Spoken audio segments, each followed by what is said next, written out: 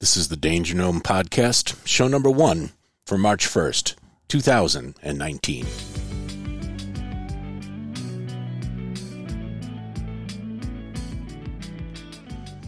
Welcome to the premiere of the Danger Gnome Podcast. On show number 1, we welcome owner of Fatback Bikes, Greg Matyas, to the show. Talk about a few events and maybe about riding some Johnny 5 tires up there in Alaska. We also talked to Andy Tubesing from bikestud.com. We're going to talk about what makes a good stud and about how many stud choices there are out there right now. And then we talked to Arrowhead 135 champion Jorden Wakeley. He's going to join us, and we'll talk about bike racing and what kind of danger is involved when gnomes attack. After this, it's Greg Matyas from Fatback Bikes. Danger Gnome! Hey, I have Greg Matyas from Fatback Bikes on the telephone. Welcome to the Danger Gnome Podcast. Right on. Well, thanks for having me. So, last weekend up in Anchorage, well, not in Anchorage, the Susitna 100 went off. Where's that held, Greg? That starts out in the Matsu Valley at Martin Boozer's, the famous dog mushers kennel called Happy Trails, and heads north out of there. So they had to do a bit of a reroute this year because the rivers didn't freeze very well. And when they finally did, they were pretty jumbled with ice. So I wasn't out there this year to follow, but I understand it's a pretty good course. They were fighting a weather front coming in, and the leaders ended up outrunning it for the most part. But if you weren't in that lead pack, you got slammed. Yeah, I saw a post by Will Ross. It seemed like he had some tough sledding, that it was a rough race for him. Josh Chelf won, right, for the men? Yeah, Josh is a beast. He's just got insane power.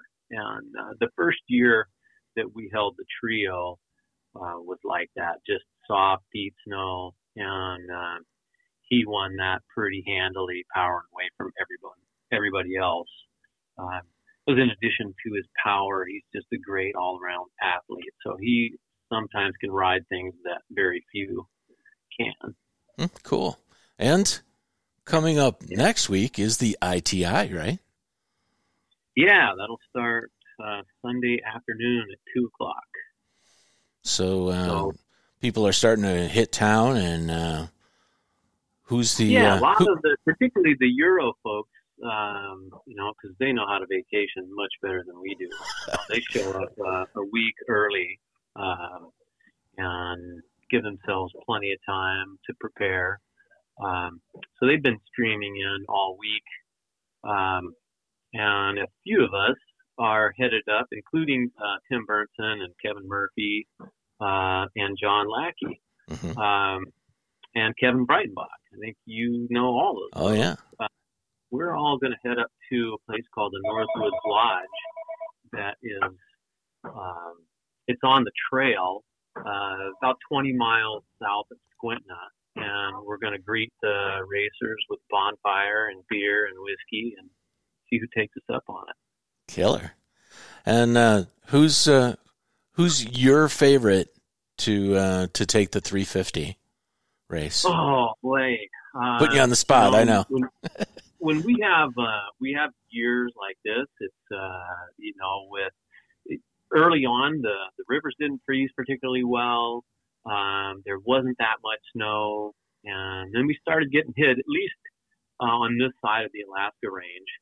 So I think they got 16 or 18 inches of snow out there during the Susitna 100 last weekend, and so that definitely affects trails. There's not a lot of snow machine usage midweek. So, and it snowed up there a little bit after the race. So, anyway, we've got Pete Bassinger's back. I saw that, yeah. And Pete has been riding really well. You know, he suffered some back troubles for quite a few years, and he had the surgery, and he won the AZT this year, and he set the record for the Baja Divide. So he's back to riding strong. Look forward to seeing him out there. Yeah, that'd be cool. You've got Tyson Flaherty out of Fairbanks. Tyson's a veteran, and at least I know he's done it at least once. Maybe he's done it a couple times. So he knows what he's in for. And he's super strong. Tyson grew up a Nordic ski racer, so and he lives in Fairbanks, and those guys are just freakishly strong in the cold. Nothing phases them. Yeah. So he's certainly one to watch. We've got Clinton Hodges and Casey Fagerquist, a couple local Anchorage guys that they're both super strong riders. Casey's got a Nordic ski racing background, so he's super tough. And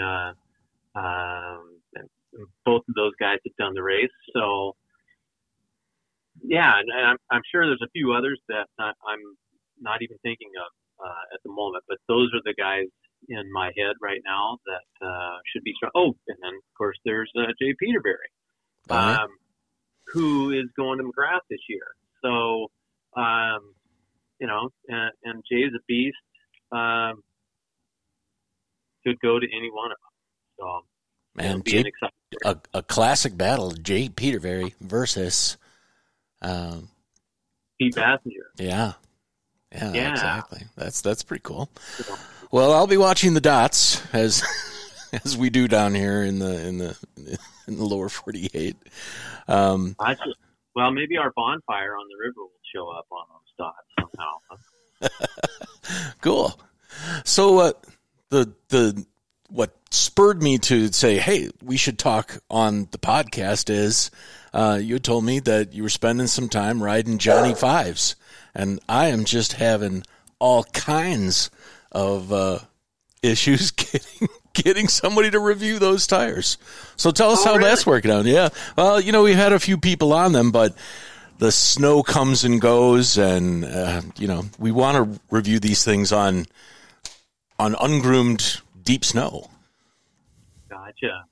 Now, the first thing that I always tell people to keep in mind is fat biking is sort of regional, and what works in one region may or may not work in another. And you'll see that on social media all day long. Someone will say, well, I don't ride anything but 5-inch tires and 100 mil rims. And then the next person comments, well, I use 4-inch tires and 80 mil rims and don't ever need anything else. And I run them at 8 PSI. It all depends on how many riders you have, the type of snow. And because typically around here,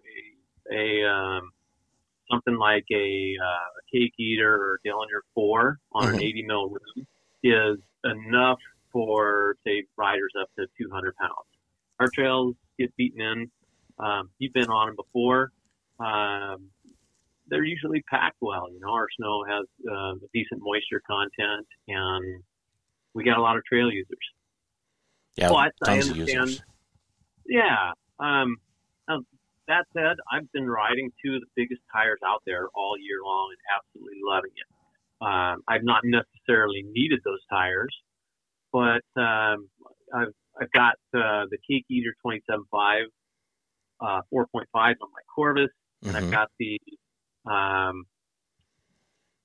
Johnny 5s on what are they? Oh, they're on my Big Sues on a Rhino that I'm testing out. Gotcha. So we've been getting a decent amount of snowfall here, 2, 3, 4 inches at a time, fairly regularly, and those tires have such insane hookup. I can't imagine there's a much better tire for grip. And I will also say that prior to the snow, we had a lot of ice. and I doubt there's another tire out there with as much grip on ice as they have. You're running the Ultra, the Terrain Ultra 3-pronged crown studs, right? Correct. Yes. And with the studs being a little more biased, there's more studs in the center of the tire than there are, say, with the Cake Eater or Dillinger, and they just hook up. And the tire's got a fairly round profile to it on an 80 mil rim, and they roll pretty fast for what they are. You've got, they're I don't know, 1,700 and change gram wise. Call it 18, and so super knobby. I mean, deep lugs, and for what they are, I think the Terrain guys did a hell of a job. If you're not trying to win any hill climbs, they're just sort of set it and forget it type of tire. Cool. They're going to do everything pretty darn well. Nice. Yeah, I've really thought that Terrain has come on the market and done very well. They won some awards with their tires. We gave them a Nomi for their Cake Eater tire last year. So you said you're trying out a new Rhino. Do you have one of the new Rhino FLTs that just came out? Actually, no. This is a previous gen that I'm just playing around with because, oddly enough, I don't even get to ride the newest stuff all the time, right? I do. Yeah. Maybe I'll ask you to send me some of my stuff. We had the last shipment came primarily by barge, and we airshipped a very small amount of frames over for photo shoots, and we didn't get any of what I'm trying out right now. So at the time I set this thing up, we just didn't have one of the new ones available. Gotcha. I like I've seen the Rhino FLT up on your site. Nice, beautiful red and blue bike with the white graphics. It's kind of nice to see a bike that the name of the company is on the side of the down tube. The new trend is to put them underneath or make them disappear, and you can't tell one bike from another. Yeah, that can be particularly difficult. When you're taking profile shots and there's no logo on the side, and people would just have to know the bike by color or shape. Right, or you have to huck over a photographer to get your brand noticed. Yeah, exactly. So we're trying to work that direction without being too gratuitous, interface graphics. But we're pretty stoked with the new colors. They've been really well received. Same with the Corvus. That red Corvus is beautiful. Yeah, I've seen quite a few pictures of that up on the internet. That's all over our site as well. So the last thing we get to talk about is for you to get the word out about the Trio Fat Bike World Championships in Talkeetna. What's this year's this year's date for that race? This year's date is March 9th, Saturday, March 9th. So there's still time for you to get tickets. Cool. And this will be the 7th annual. We vary up the courses a little bit. I mean, there were a few years where we did a 20-mile loop, and you did 1, 2, or 3 laps. 3 being the World Championship level. Yeah, and it's real fat biking. You're out deep in the woods, and the terrain is fantastic. They've been getting a decent amount of snow up there lately. They got good early snow, and then sort of held off for about 6 weeks, and it got a foot and a half over the last week, and we go up and do some grooming here after the ITI and get things in shape. We've got a beautiful aid station, which I call Shangri-La, with beer and whiskey. Nice. I don't know if you happen to see, we heli dropped in some beer last year. I did get to see that, yeah.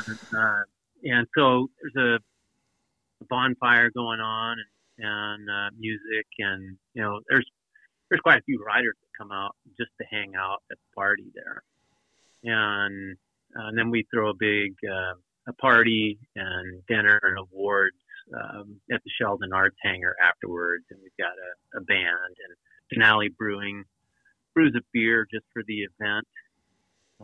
This Very year cool. will be a Brute IPA, and they cater it as well.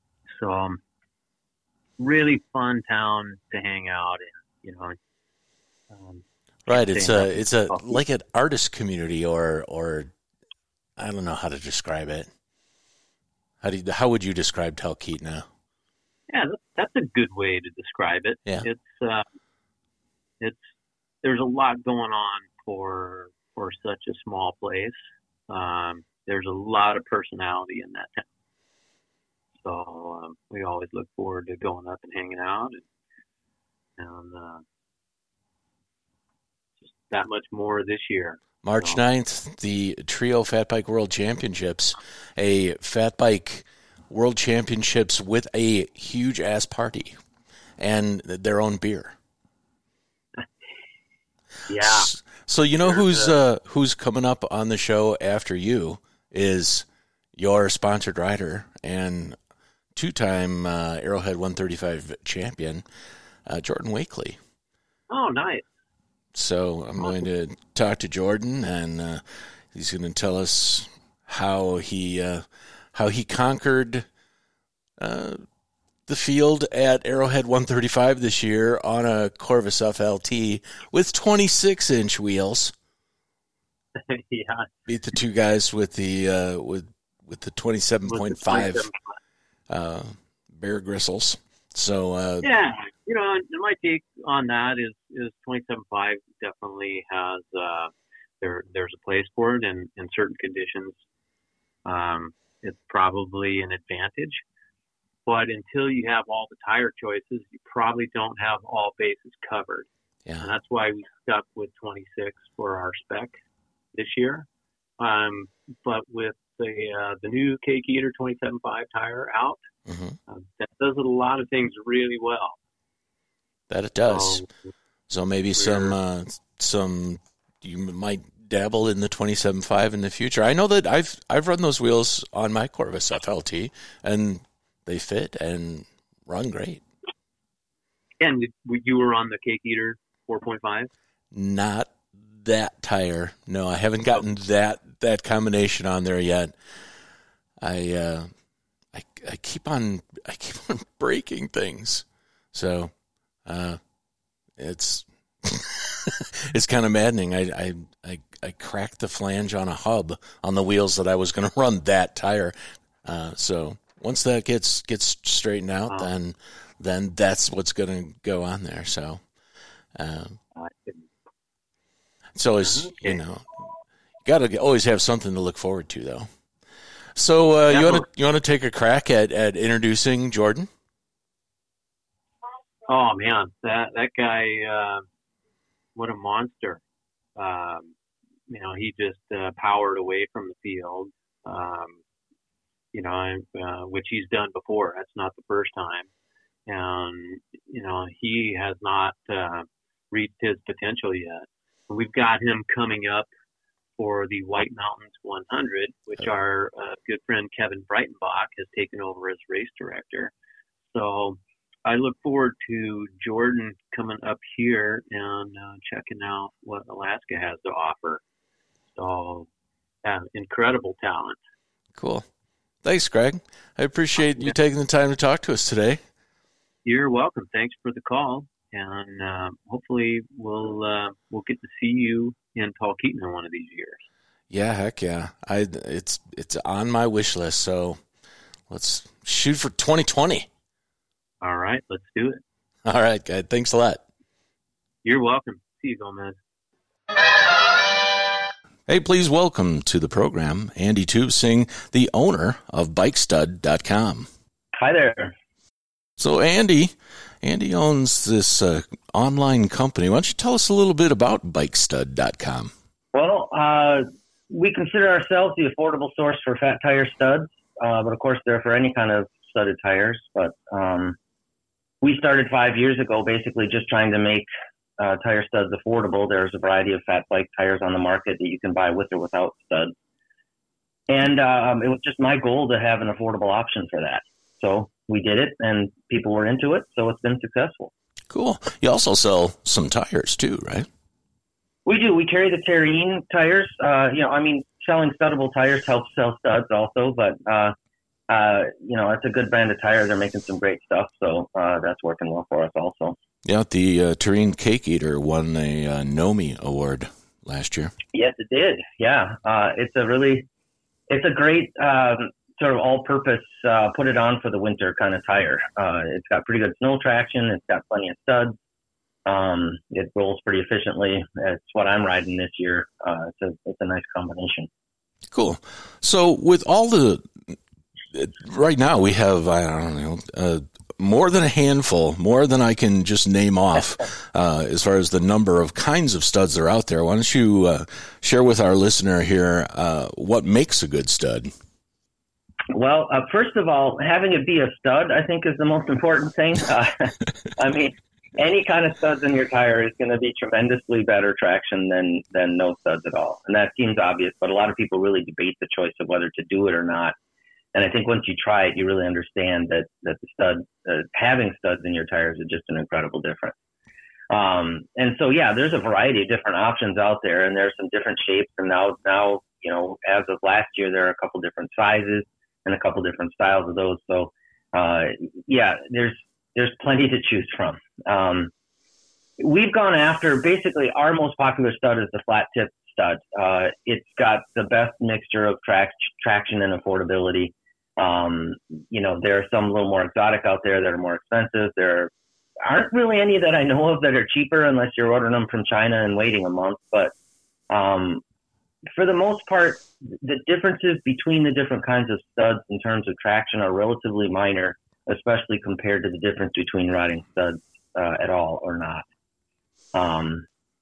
It's interesting. A lot of people really feel like they need a long stud. There's a lot of discussion out there, comparing the nitty-gritty of the lengths of each different model of stud and all that. And right. That's how I kind of identified that there was more studs, because they started talking to people and they're like, oh, I'm running the Johnny Fives with the extra longs. And I'm like, well, there might be different kind of studs out there. Yeah, there are. And there's the presumption that longer is better. But interestingly, once the tip is sticking out of the tire, it's doing its job. So you want to think about it as putting fingernails on your tire, not fangs. And you see these pictures of people who will put like machine screws through their tire and they're sticking out 3/4 of an inch or something.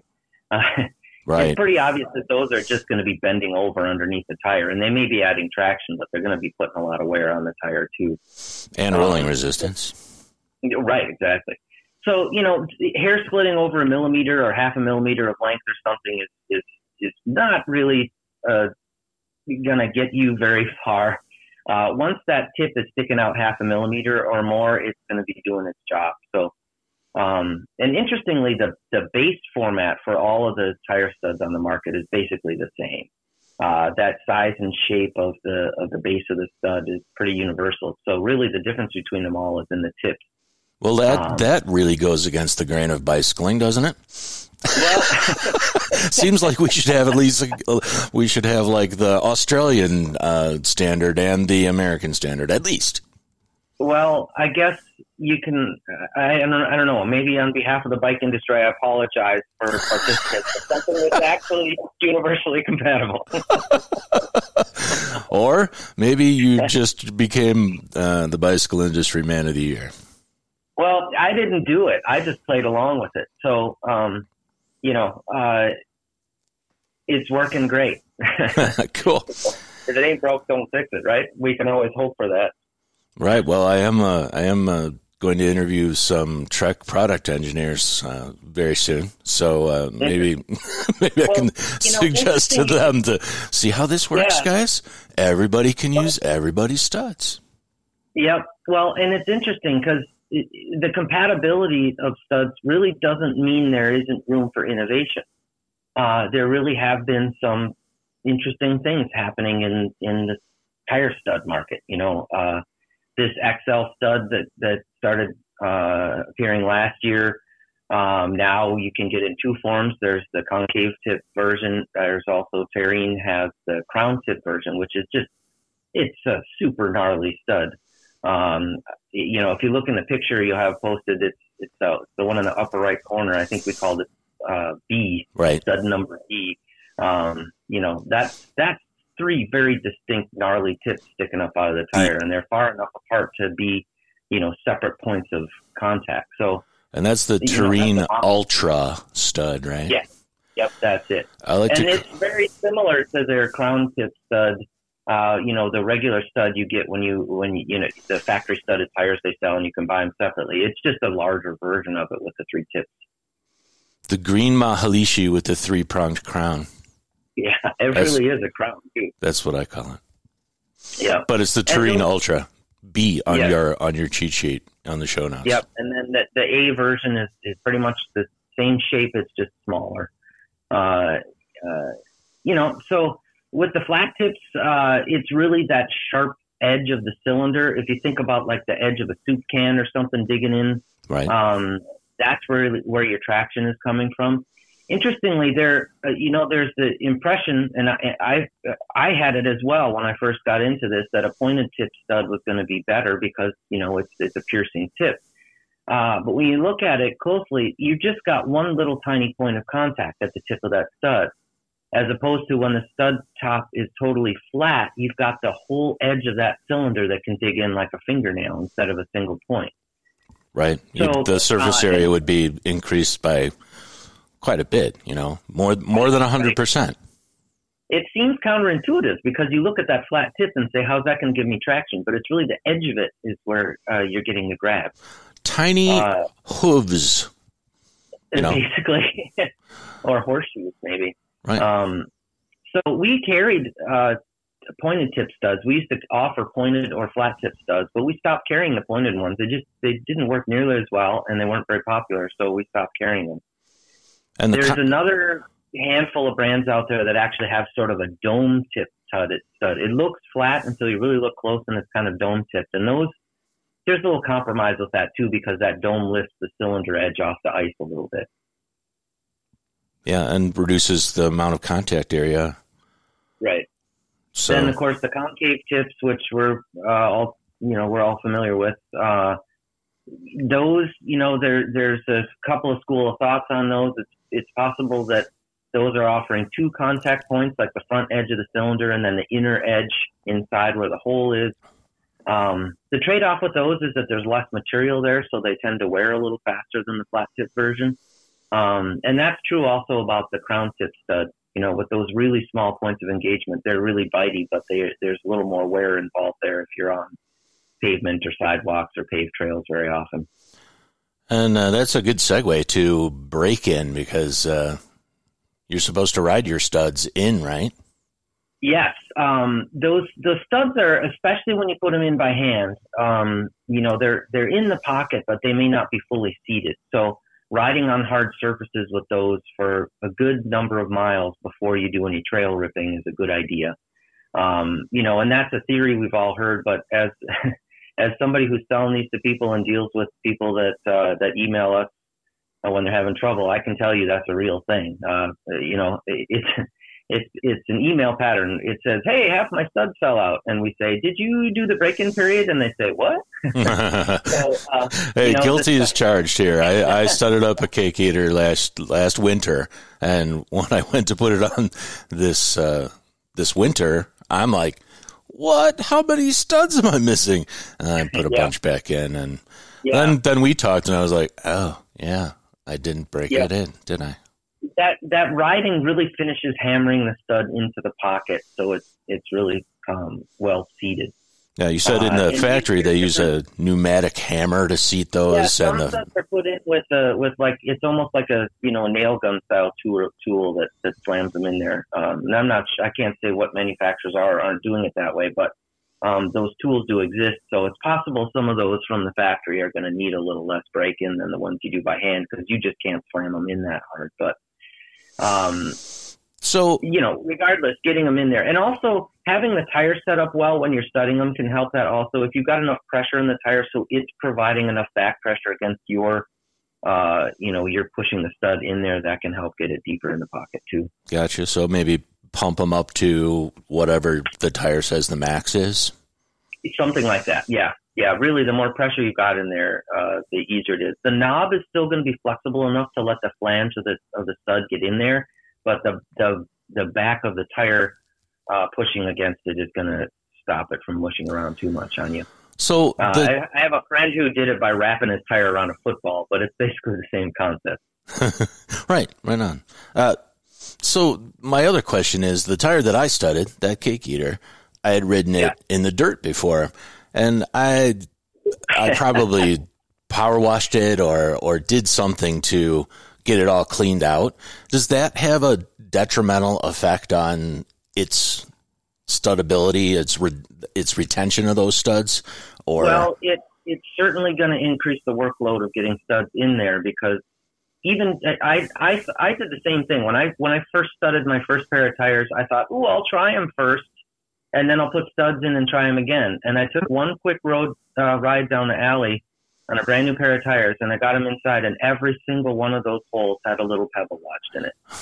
And that doesn't help. It was a time investment to sit with a little tiny blade screwdriver and pick all those pebbles out in the dirt or whatever. And I suppose to some degree, you probably can't get all of that stuff out, and so putting a stud on top of something like that might interfere a little bit with it, with how well it seats in there. So our recommendation is definitely don't ride the tire before you stud them if you don't have to. Cool. That's a common question we get too. It's like, I can take them out in the summer, and then I put them back in the winter. Yeah, maybe you'll do that once, and you'll pick all the stuff out of those holes and change tires. If you had a butler, maybe a stud butler. Yes. So in the butler's cabinet, what kind of lube would he use for the? Well, the ones that want to feel like they're getting street cred for it tell you they use vodka or bourbon or something. But really any kind of liquid is going to help them slide in. Just anything to put something between that aluminum and the grippy rubber. People use water, hand sanitizer, rubbing alcohol. We hear that people are trying all kinds of things, but basically it sounds like any kind of liquid will work. I used hand sanitizer on the last set. I used water on the set before that. You could experiment and find the perfect thing, but really, some kind of anything to make it slipperier is going to help a lot. Right on. That helps. Yeah, that helps also with stud retention, also, because it really helps you get it in better. Right. When you stud your first few, you can find it a little bit difficult to feel like they're going to be sitting squarely in the hole until you kind of adjust your technique to get it to go in better. But so anybody ever tried using glue? Well, I've heard people talk about Loctite. I have no idea if that's going to stick to rubber or not. People I think are just thinking whatever they can to try to improve their chances of keeping the studs. But honestly, I think you're better off just focusing more on the break-in period. All right. Yeah, because you never know what kind of glue will react with that synthetic latex. Yep. And, and tires ain't cheap. Yeah. So if you ruin them. If anything, I would imagine some glue, maybe if it sticks to the rubber or not, I don't know. If it sticks to the stud, then I guess you're making the stud body a little more chunky inside there. Maybe it's harder for that to come out if it's a different shape. I don't know. But, they're meant to go in there just as a stud on the rubber. So, and they can stay in for a long time if you put them in well and break them in. So, Cool. And do you have some sort of installation video on your site with this we do. time warp dance? It's just a side cutting start. Circular motion, hand around the pocket. Yep. At bikestud.com, we have there's an installations back page, and on there's a link to a Facebook video where I show you how to do it. Basically, the tool is basically like a screwdriver, and it's got a hole drilled up in the end. It's just got a flat end on it, like a round tube, basically. You stick the tip of the stud into there, and then you've got the flange across the end of the screwdriver tip. If you lay that flange across the hole to start it so that it kind of cuts down into the hole, and then lever your tool sideways to push the other side of it down in, then make sort of a circular motion with your hand around the hole as you're pushing in, then that'll pop the edges of the flange inside and get the edges of the knob to pop up around the flange.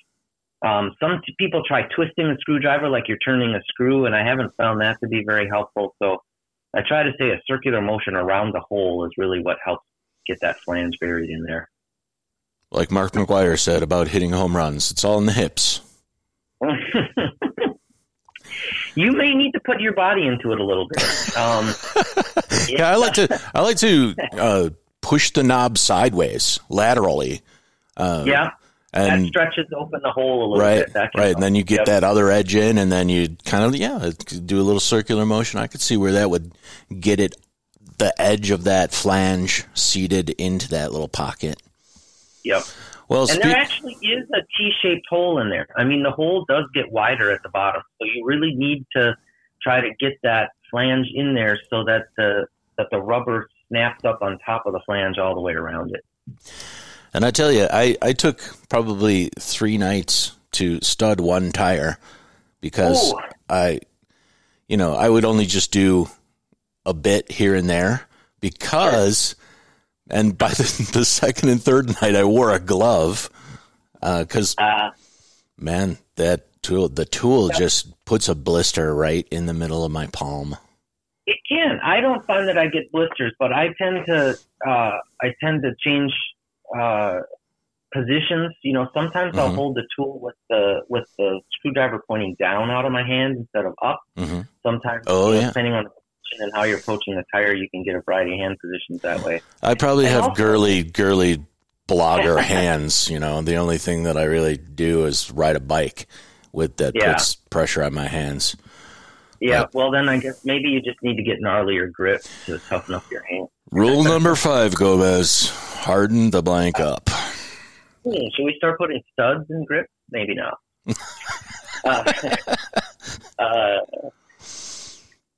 So you offer a tool, and there's a couple of different kinds on the market. There's one that has a magnetic tip, which would be nice. Well, our tip is magnetized, and that's a source of some confusion for people.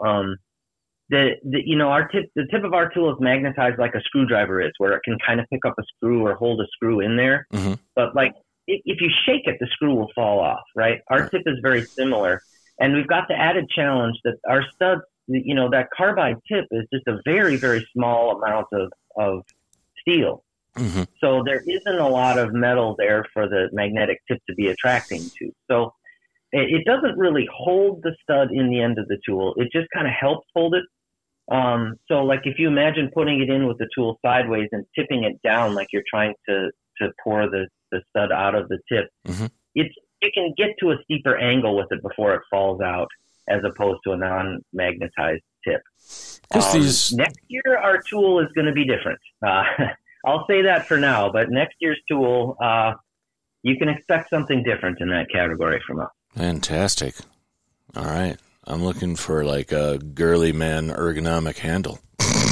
Well, we had a variety of handles to choose from, and I did some testing with some people, and that was the handle that people seem to settle on. Cool. There's also T-handle styles out there that some people like, and I don't know, I've asked around a lot of people, and it's kind of a 50-50. Half of people really think the T-handle's the way to go, half the people really think the screwdriver handle, so we went with the screwdriver handle, and and people do seem to like it well enough. That's the one I use.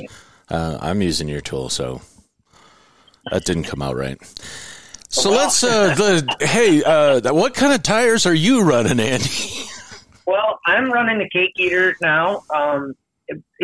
Partly that was a function of I had some handy when I was getting this bike ready this year, but I wanted to try them because last season I put them on my wife's commuter bike last season, and she rode to work all winter last year on those and seemed to like them a lot. I was riding the Escalator, which I know is kind of a relic now, but I'm not a tubeless guy, so I like the really thin wall of that Escalator tire with the tube in it. It's still a pretty supple ride. 180 TPI sidewall. Yeah. Yep. And that's the predecessor to the Dillinger. It's the same tread pattern. It's like if you look at it, you can hardly tell the difference. But the Dillinger is a little lower TPI. I think it's probably got a more durable sidewall, and it's probably better for tubeless setups than the Escalator. Which, of course, wasn't even designed to be tubeless. I don't think that was kind of before that craze came along. Yeah, it's part of the fat biking scrolls or fat biking history, the Escalator. I guess it is. Although I do tend to snatch them up when I see them on eBay or someplace because I do like that tire. Nice. It's like you have to go to you'll have to go to the Wayback Machine with Mr. Peabody to get new ones. Right. I rode the Wazia for the winter before that also. I really like that tire. It's a really aggressive snow tire, and for loose conditions like we've got this winter, I sometimes wish I had that tire on there. It's a pretty similar tread pattern to the Cake Eater, but the knobs are taller, and there aren't quite as few studs on it, or not quite as many studs on it, but it's also a great snow tire. So I kind of mix it up a little bit. And there's several fat bikes in the stable here. So I've got some with the Cake Eater, some with the Escalator. I've got a pair of Wazias mounted up still. And then, of course, my summer tire, I love the Husker Du. So I still got a set for that. So when the snow goes away or whatever, I can easily get up riding. And we're a fat bike site, but obviously we ride all kinds of bikes. I mean, for commuting, if you're running pretty much any kind of 29 plus, 2.8, 27.5 plus, all of those tires can be studded with these studs. Well, now they can, yeah. There have not been very many offerings for those sizes in the studdable tire, especially for mountain bike width. I mean, 29er, yes, but 27.5 has not brought or not seen very many studdable options. But the Cake Eater is now available in plus sizes, both 27.5 and 29. In fact, the stud sample pictures that we've got up on the site are that's a 29 by 2.8 Cake Eater tire that we're showing those studs in. So you can have studs in any size tire now. Absolutely. And again, I've been riding in the winter long enough that we bought those Nokian Extreme 296 I have a pair for $1 billion each. That I still have a pair too. I'll never get rid of those tires. Ride a single speed on a lake. Ooh, that's good fun. Or on I have a titanium 26er with those tires on it that I think of as kind of my ice racing bike. But there's the premier ice racing event here in the Twin Cities is no longer. So that bike gets looked at more than it gets ridden for sure. But we could say that about a lot of bikes, I guess. Wow, that's sad, Andy. Oh, no, it's lovely to have so many on. But that's true. So even those commuter tires on the market, those have the same stud form factor also. So any of these studs would work as replacements in like your Schwalbe Marathons or any of those commuter style tires as well. Man, that's just truly amazing. Across different size tires, the same stud base. Yeah, it seems like in the bike industry, that kind of compatibility just isn't generally allowed. But somehow we're in a weird little miracle zone here. It definitely kind of seems to be exceptional. Exceptional bike studding there, bike industry. There we go. All right. So you talked about the number of studs. How many, when you're studding your tire, do you need to fill all the holes? How about those square holes on the Cake Eaters? Your first question is somewhat a religious question. The second one is an easy one. Okay. The Cake Eater does have those very side knobs around the Cake Eater have square holes in them. And I've had quite a few customers write and say all the stuff on the side fell out. And I think, ooh, are you doing cake eaters and are you putting them in the square holes by chance? And then the answer is yes. Those holes aren't really meant for studs. That's part of the grip traction of the tread itself. But they're small enough where if you're not really paying attention, you can think that's a stud hole. Sure. That hole does not have a T-shape underneath. There isn't a flange pocket that's wider inside there. So those studs will go in there and appear to be seated, but then when you start riding on them, they'll come out very easily. All right. That's helpful. That's helpful information. Oh, yeah. As for how many studs to put in your tire, I get, that's back to kind of cycling is a tweaker's paradise, right? So, people, I've seen all manner of conversations trying to decide the best way to do it, or whether you just do the front tire, or whether you just put them in the middle, or whether you just put them on the outer edge. There's a theory that you don't need them until you start sliding out and then they'll catch you. Then there's the responses that say, well, maybe it'd be better to not slide out in the first place. Right. Again, I kind of default towards the tires designed for a particular stud pattern. Put the studs in the pattern the tire's designed for. That's kind of my nominal approach. I guess, easy for me to say. I'm the guy that's selling you those studs, and the more you buy, the better it is for me. But honestly, I think it's really just kind of a personal preference kind of thing. Some people, it is a little bit of weight. The flat tip studs we sell are 1/4 gram a piece. So like studding up an entire Dillinger tire is only 60 grams. Mm-hmm. There's probably more variance in weight between different tires of the exact same model just because of the imperfections of the molding process than there is between the studs or not. So yeah, I think it comes down to cost for a lot of people. And so, picking your pattern based on trying to be cost efficient there, I think is kind of be something someone's going to have to experiment with and see what they like better. So maybe if you're a racer and you're counting grams on your race bike, maybe you want to skip a few. But I've always filled every hole. But I have to tell you, this cake eater that lost a bunch of studs, I rode it with a bunch of studs missing, not on plate ice, but it still worked. So, it's not. Like we talked earlier, I mean, if you're running somewhat lowish pressure, like you tend to do with the fat bike, that contact patch is going to have quite a few stud pockets on the ground. Right. So, as long as some of those have studs in them, you're going to have some improvement. Well, very cool. I think we've covered everything that anybody ever wanted to know about studs. Well, it could be, and who knows what the future will bring. Certainly a better tool for next year from us. Cool. Well, do you have any sales going on, or do you want to give people a discount code for Danger Gnome Podcast discount code? Follow our our Facebook page, the Bike Stud. It's facebook.com/Bike Stud. We do run specials periodically. We the typical times most commercial outlets do sales. We have one. We did a special for National Fruitcake Day this year. Nice. Had some increase in sales for that. That was just because some guy wrote in and said, "Hey, I missed your sale. Can you give me a deal?" And I said, "Let me look it up. It's National Fruitcake Day. Let's do that." So I'm who can say what'll come along? But follow the Facebook page, and you'll get the first alerts on that stuff. Cool. Thanks, Andy. You are our first guest on the Danger Gnome Podcast. Right. Well, it's been an honor. Thank you. Danger Gnome! Hey, please welcome to the radio program two-time Arrowhead 135 champion, Jorden Wakeley. Hey, thanks for having me. So, Jorden, congratulations on your second Arrowhead 135. Thank you. That was a good one to get out of the way. So, does that make you undefeated? You entered twice and won twice? Yeah, 2 for 2, and actually 3 for 3 in Winter Ultras because I've got the Tuscovia too. Oh, yeah. So that means that you're qualified for the Iditarod that Tyson Flaherty just won. Yeah, it was. I was just watching dots there and driving me crazy.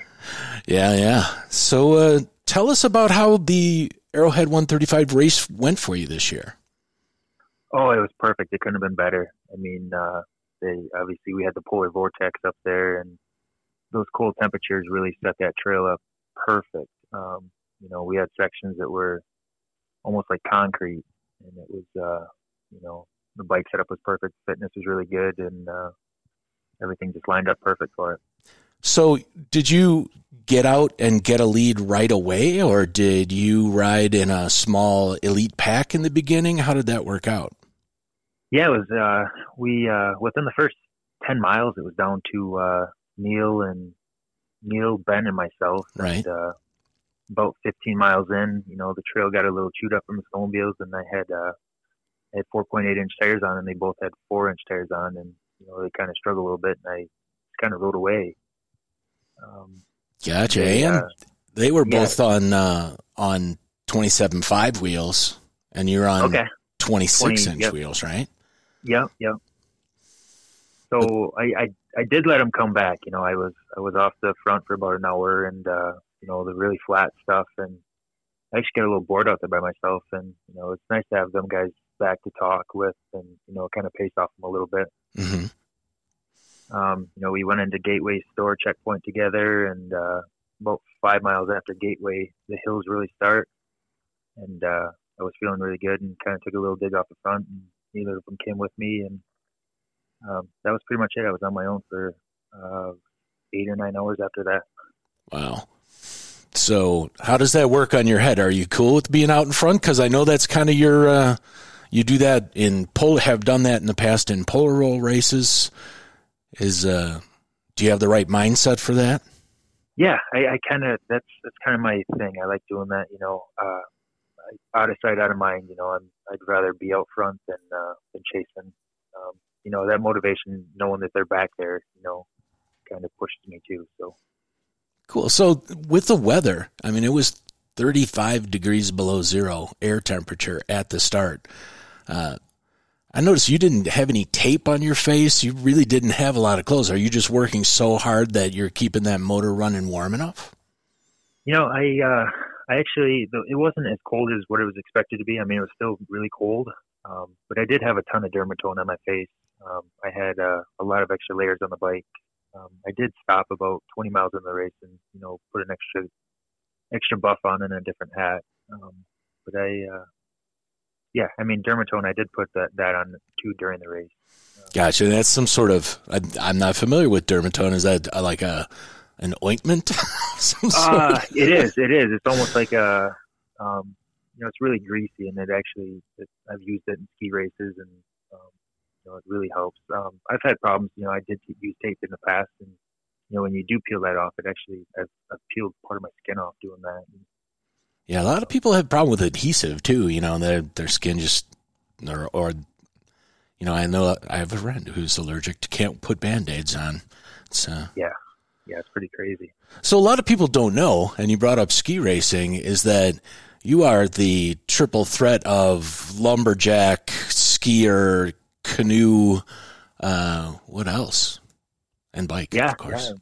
Yeah, mountain biking. I did my first trail run ultra marathon last fall, and I love that endurance stuff.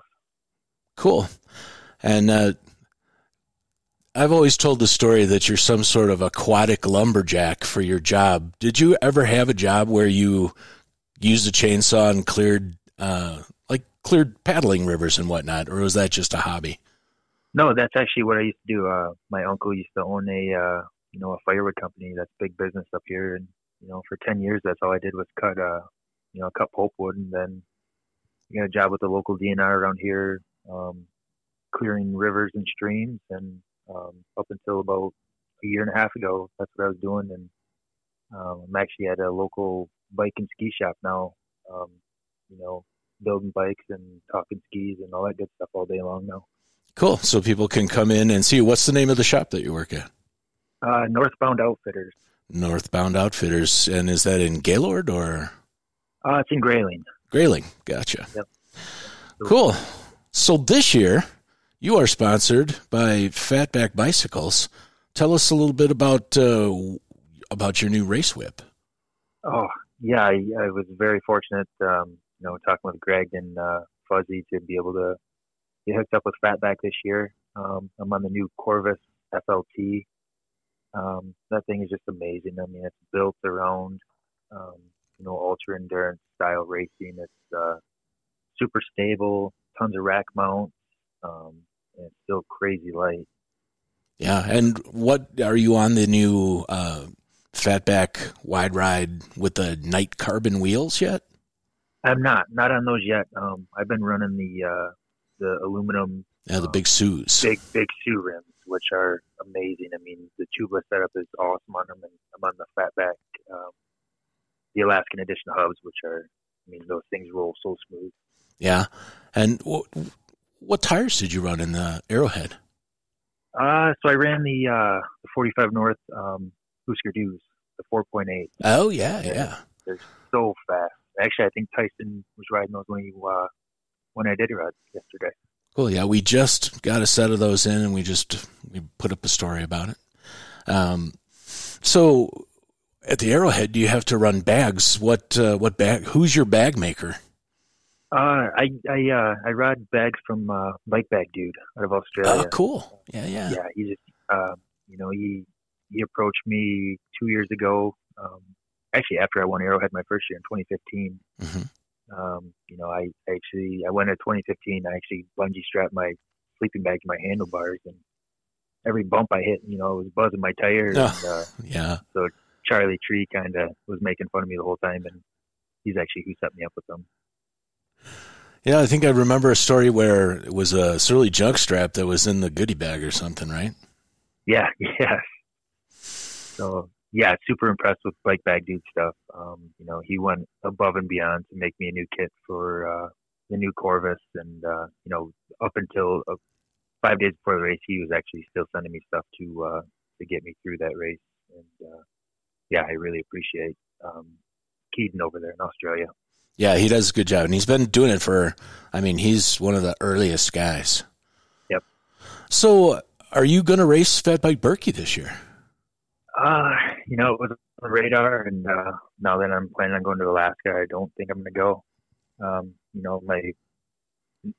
I've been all about endurance this year, Arrowhead and Alaska, and I'm kind of missing that.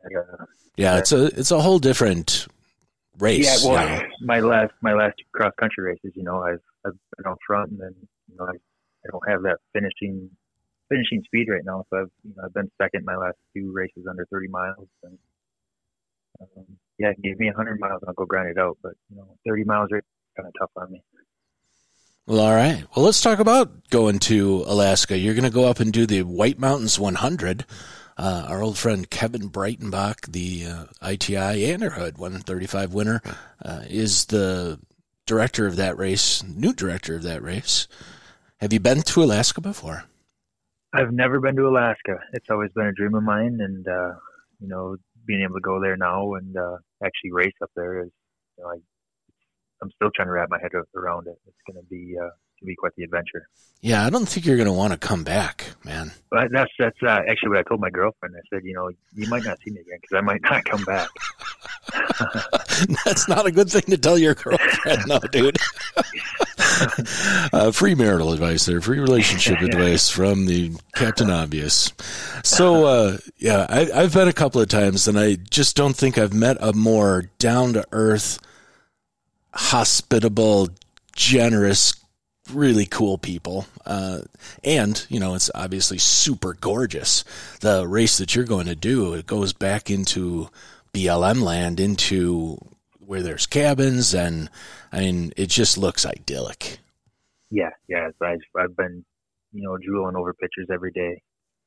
And like you said, nice people you ever meet. I've never met Greg in person yet, but he's been nothing but good to me, and Kevin and Tim and all the Fatback guys.